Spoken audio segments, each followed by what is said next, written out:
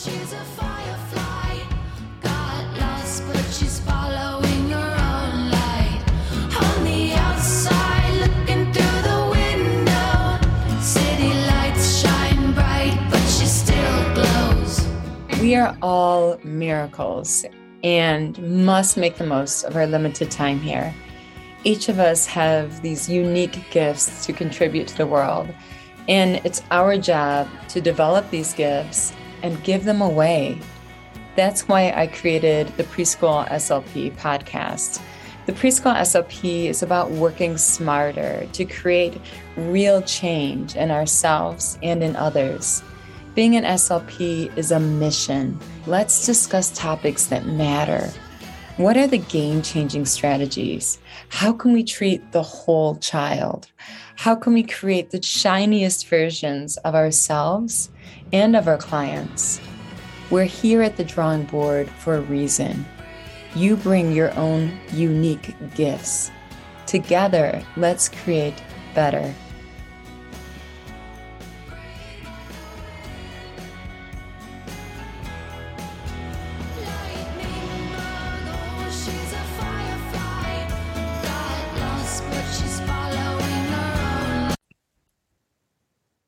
Today, we are talking about working with children who are highly anxious.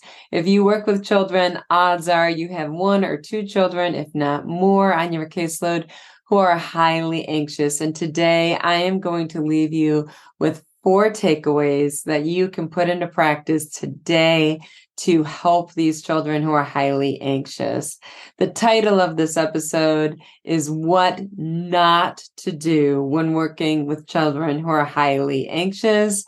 And I want you to learn from my mistakes. You are welcome. So I'm going to give you 4 takeaways this episode. You're going to roll up your sleeves. You're going to put them into practice today, and you're going to start changing lives today. The first takeaway of what not to do if you're working with children who are highly anxious is do not add fuel to the flames. I have my flames here. And what I mean by not adding fuel to the flames is do not add more attention to what they are anxious about. So suppose they're anxious about transitioning over into your therapy or transitioning into your classroom and into your group. Do not make it a bigger deal than it is, a bigger event than what it is. So I'm going to share with you now a unique weakness of myself in being that I do have ADHD and I am very high energy. So what my go-to is, what I do naturally is I turn up the volume. I turn up the fun volume. And I'm like, if I just make this more fun, then children are going to want to engage in it and they're going to transition to it more easily. However, if the child is a highly sensitive child, they actually need you to turn that volume down. So instead of turning up the volume, I need to turn it down. And that requires me to not do what comes naturally to me. Instead, I have to do what is based on the child and attune to the child and realize that the child is overwhelmed. And if I make the event bigger, if I say, oh, I have a Mickey Mouse party for therapy today, knowing that the child likes Mickey Mouse, and it's just like, this is too much. This therapy session is just too big. It's overwhelming. I don't know if I can handle this. Instead, I have to be like, oh, come on, it's time for therapy. Come follow me. And I just have to simmer down and think about, am I behaving in a predictable manner? Is there a routine in which it's familiar and almost like Mr. Rogers, in which every day I kind of do the same thing instead of being like, what's the party this week? And being over the top, which I can tend to be because that's my natural state. And that's how I naturally respond, is I naturally say, let's make this more fun. And if I make it more fun, then everyone's going to want to engage in it. And the fact of the matter is that making it more fun sometimes makes it just too big of a deal, too overwhelming for a child, especially a child who is very hypersensitive. So instead, what I need to do is I need to attune, as Stanley Greenspan would say, to the child. And I need to say, okay, this child needs me to simmer down. As the Saturday Night Live character Sherry O'Terry would say, simmer down now. It needs me to just kind of be like, come on in. No big deal. And it was funny. I was talking to a colleague about this, and it meant so much to me that the colleague provided an empathetic response, because I told her, I said, what's natural for me is to be high energy, like all the time. And that's my natural go-to. If something isn't working, I just push harder and I exert more effort, and then I'm successful. But with children who are highly sensitive, I need to instead be cognizant of their state, and I need to take it down a level. And I need to talk more slowly. I need to move more slowly. I need to be more calm. And I was like, and I said, this is difficult for me because that's not my natural way of responding. I have to be cognizant, and I have to pause, and I have to think and purposely respond in a manner that's intentional to the child and that's appropriate to the individual child. And I was so happy that my colleague didn't say, I'm glad you answered the clue phone. Yeah, you do need to simmer down. You're too high energy. Instead, she said, I feel the same way because I'm very gentle with the children. And some children, they respond better if you're a little bit firmer and shorter with your directions. And that's really hard for me because that's not my natural way of communicating with children. And I appreciated that she understood that communication is a two-way track. And every child needs you to communicate in a different manner based on the child and need to attune to that child at that moment and at that time. And it's this delicate back and forth dance. So I was just so appreciative to talk to a colleague, and I didn't feel alone. I felt like someone else really gets me, and that sometimes you have to take a step back and not do what you would naturally do. Instead, you have to do something thoughtfully and intentionally that's not based on you, but based on the child you're working with. So let's go into the number 2. The number 2 takeaway I have is do not engage in high pressure sales. I've done this a million times. Trust me, this does not work. For instance, I had a learning station in which we had sea animals, and we were cleaning the oil off of the sea animals from an oil spill. Okay. And I wanted the girl who had difficulty transitioning from one station to the next to come to my station easily. So what did I do? High pressure sales. Oh, look at this. We're going to get the spray, and we're going to get the toothbrush, and we're going to clean off their teeth, and we're going to use the brush, and we're going to brush off their fur, and we're going to get them nice and clean and spray them with a water bottle. And we're going to have so much fun over here. Wow, wow, marine biologist. La, la, la.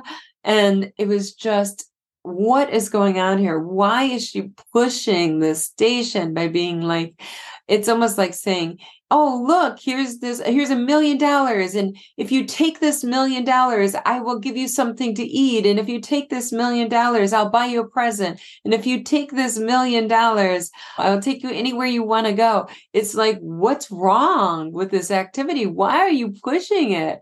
Well, this must be garbage. This must be horrible for you to be doing such a sales job on it. It reminds me of the book Green Eggs and Ham. I will not eat it here or there. I will not eat it anywhere. Where you're like, would you take it here? Would you take it there? Would you take it there? Would you take it there? So that high pressure sales never works. And that's just another way of me going to my natural state. When something's stuck, you just push harder and you exert more energy. But by exerting more energy, the child's just like, this must be bad.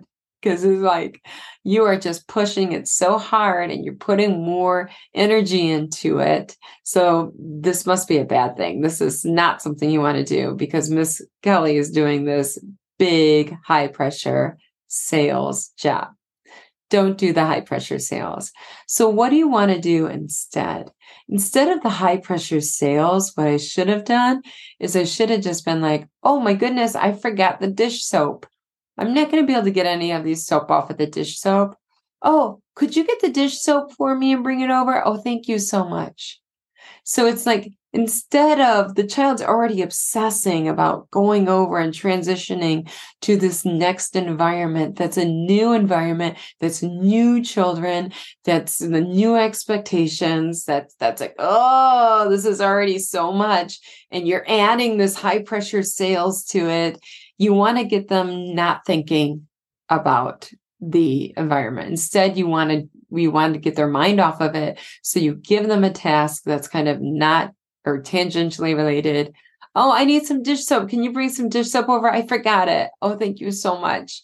So then they're already at the table. Oh, this is stuck. Can you squirt this out? And you fade in the demands into preferential things they want to do.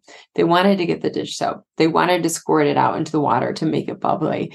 And then you can fade in the demands of the speech or language task that you're working on. Okay. But you can't be like, this is so fun. This activity is so much fun. Don't do what I do. Be like, I got the spray bottle. I've got the toothbrush. I've got the shaving cream. Yeah, get over here. That never works. The high pressure sales never works. Instead, get the key. And the key means finding an unrelated or a related task that gets them over to the table. Oh my goodness, I don't have any towels here. Could you ask Miss Stephanie for some towels? I forgot my towels. Oh, thank you so much. They're at the table. Okay. Now we can slowly fade in the demands. Okay. Now we have number 3. This is the third takeaway, and it is to give children time and space. This took me so many years to learn. And what I would do in the past is, for instance, it would be circle time and I would give them a choice. I would say, you know, it's circle time right now and you can sit on a chair or you can sit on the leaf. Which would you prefer? But I need you to sit in the circle time because I need to make sure you're safe. And I need to make sure I can have my eyes on you and see you. Now that's changed because what I realized is that some children need more time and they need time to observe what are these children going to be doing in this circle time. They need time to hear how does this circle time play out. They need time to find out, is this a safe, secure environment for me to join into? So that's okay. Give them the time and space to observe and to hear what's going on, to see what the people are doing. And then when they're ready, they can come join in. No pressure. So everyone needs time and space to be ready. And it's really important to give them that time and space. So in the past, a big mistake I made was I would give them a choice, and it wasn't about control. I would give them a choice. Okay, you can choose which station you want to go to, but it's time to go to stations. Do you want to go to station A or do you want to go to station B? You get to choose. But now I realize it's not about them wanting control. Many of the children that are highly anxious is about them not feeling comfortable just yet. And maybe they just need to watch first and they need to see what happens in the station, what happens in this circle time. And when they feel comfortable, they're going to come over. So what I do now is I'll have my circle time and I bring presents. And I said, I brought some presents to circle time. And the first thing we're going to do is we're going to get our presents and get to open our presents. So let's see what presents you have. And they're not really presents. They're things that begin with the letter of the week in a box that are hidden that the children get to pull out. Their toys that begin with that letter. But you have to come over to the circle time to be able to reach the box and get the presents in. So whenever you're ready, come on over.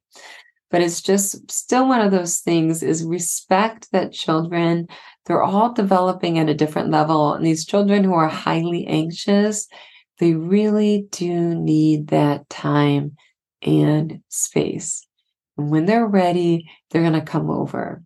Now, there are things that we can do to make that easier. For instance, we can sequence it. So the first thing we do when there's a transition to come over is the highest interest activity. So that makes the transition even easier. It's like, okay, we're going to start with the dance party. You're putting on that super simple song with lots of movement involved to start. Or we're going to start by opening presents first. So think about how you're going to organize your routine. Or they can bring a transition object over to the circle time, their favorite toy with them to sit down next to them. Or you can have an activity that they can manipulate or play with that is near the circle time so they can observe the circle time, but maybe, for instance, they're finishing a puzzle or something of that nature and sitting at a table nearby and watching the activity. So thinking about just meeting the individual child where that child is. So not every child can just be like, snap, snap, clap, clap, get over to the circle. It's not, some children are just not there yet. They're not able to transition at the snap of a finger. They need that time to be comfortable. They need that time to feel safe and secure and to feel like this is a predictable environment that they're entering into before they're ready to transition. That's okay. All right, so this is the fourth takeaway. The last one is to prevent transition difficulties in advance. So on my parent input sheet, I do find out, and this does work wonders, what the children's favorite toys are, what their favorite songs are, what their favorite movies are, what their favorite TV shows are. And on day one, I put my best foot forward. I want to make a good impression.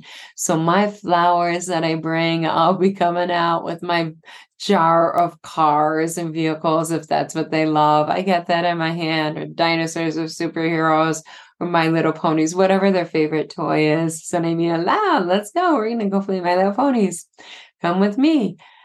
So I do that. But one thing I don't do that I want to start doing is I want to take my parent input form and I would like to add the question, does your child have separation anxiety difficulties? Do they have difficulty separating from you? And if so, I want to know what has worked in the past. And I'll give some options. I'll say having a transitional object that they bring from home, has that helped in the past? You walking them into a space and interacting with them for a little while until you leave, has that worked in the past? Having their favorite activity out. So getting ideas from the parent already to know that A, if transitions are difficult, and B, what the parent has done to make the transitions easier. Because it's all 99.99% prevention of the transition difficulty in the first place. So keeping that in mind, I do want to change my parent input form. So if you have my book, you'll see I have an excellent parent input form. I think it's the best one out there in my book, Speech Sound Disorders. And you could use that. And if I were you, I would edit that parent input form and I would add a question. And I would say, has your child had transition difficulties in the past? What are some ways that have made it easier? And use that to prevent a transition difficulty on day one into coming into therapy with you, to coming to assessment with you, or to coming into a group classroom with you. Okay, so those are the 4 main takeaways that I shared with you today, and they're all unique. They're very different. The first main takeaway that I shared with you today is based on attunement. So meeting the child where the individual child is. So instead of acting like, I know how to get children into a room, this is what you do. Look at the individual child. Does this child need you to dial it down, or does this child need you to dial it up? And really paying attention to attunement, and that you are attuning to the child to decide how are you going to respond into getting the child to transition easily into a room or into an activity. Okay. Number 2, we're going to be looking at diversion. So number 2, when a child is obsessing over transitioning into an activity and really digging in, you're not going to want to push that locked door harder That's not going to open the door. Instead, you're going to want to get a key. And the way you're going to get a key is by giving a preferential task that you know the child's going to engage in because it's fun, that doesn't seem related to what you want the child to do. It seems like something offhand, such as, oh my goodness, I need towels. Can you do me a favor and get me some towels? Thank you so much. Can you give me some dish soap? I forgot my dish soap. You're such a great helper. Thank you. All right. And then number 4, we also look at prevention. 99.99% of our attention when it comes to behavior is really having to be on attention. And that's why I spoke to you before about having an ABC log about positive behaviors. So when we see positive behaviors, what is the antecedent and how do we respond to that? So we see these positive behaviors for a longer duration, for greater frequency, and for a higher quality. That's what you want to pay attention to. Do more of that so you're setting the stage for success, because these wins will produce more wins. You want to get positive momentum going, and more positive momentum will happen as a result. Okay, so those are the 4 takeaways that I want you to put in practice with children who are highly anxious. And I know, I can bet that if you work with children, you have children on your caseload who are highly anxious. And if you take these 4 takeaways, you are going to be in a better place. You're going to see less tantrums due to transition difficulties. You're going to see them occur less often. You're going to see it remediate itself more quickly. I think when I look at these 4 takeaways, really, in all of these takeaways, there's this underlining theme to keep in mind, which is to meet the child where they are. So when you look at the takeaway number 1, what does that child need? Do they need me to dial it up? Do they need me to dial it down? It's time to talk about attunement here. It's not about me doing the show, the SLP show that I do. Number 2, when we're looking at that, meet the child where they are. The child's obsessing over not joining your activity or not going into that room with you. How are you going to divert them and get the key so that they're not thinking about that they're not going to come with you, that they're not going to transition to your activity, that they're not going to come into your therapy room? Do something different. DSD. And that's meeting the child where they are, which is they're stuck. We're going to get a key by doing something different. And then number 3, we're talking about, once again, meeting the children where they are. This is a child that is not comfortable coming to group. It's not that they're not coming to group because they want control and they don't feel control. It's because they're not coming to group because they're not familiar with the children around you. They're not familiar with you. They're not familiar with the routine. This doesn't feel safe to them yet.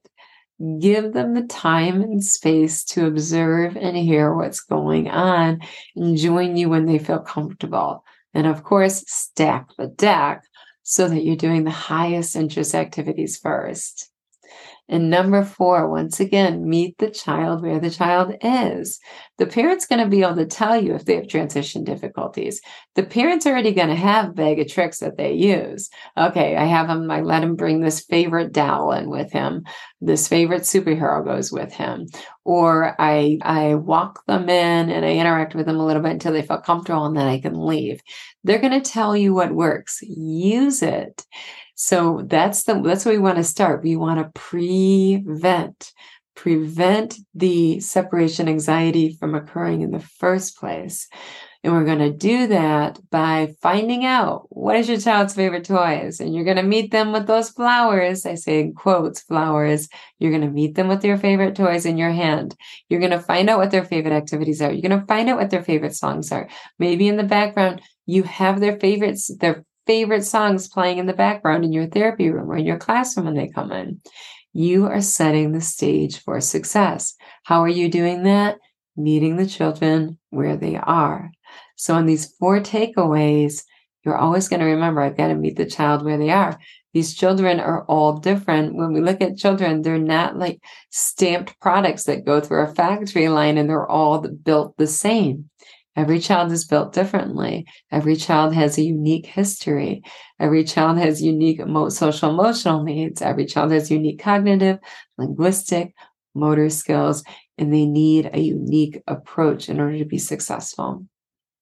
So I want you to roll up all of your sleeves, and I want you to make the world a better place, one child at a time. You are always going to be first. And if you haven't checked out my Audible book yet, 32 Lessons That Create Lifelong Change in Autism Intervention, make sure to check that out. Email me, let me know if you liked it or not.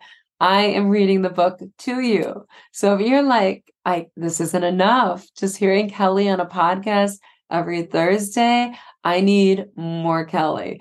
I want to hear 32 lessons that create lifelong change in autism intervention. These lessons aren't just research-based. Of course, they're research-based. Every single piece of advice I give you, I have the numbers to back it up. These are experience-based.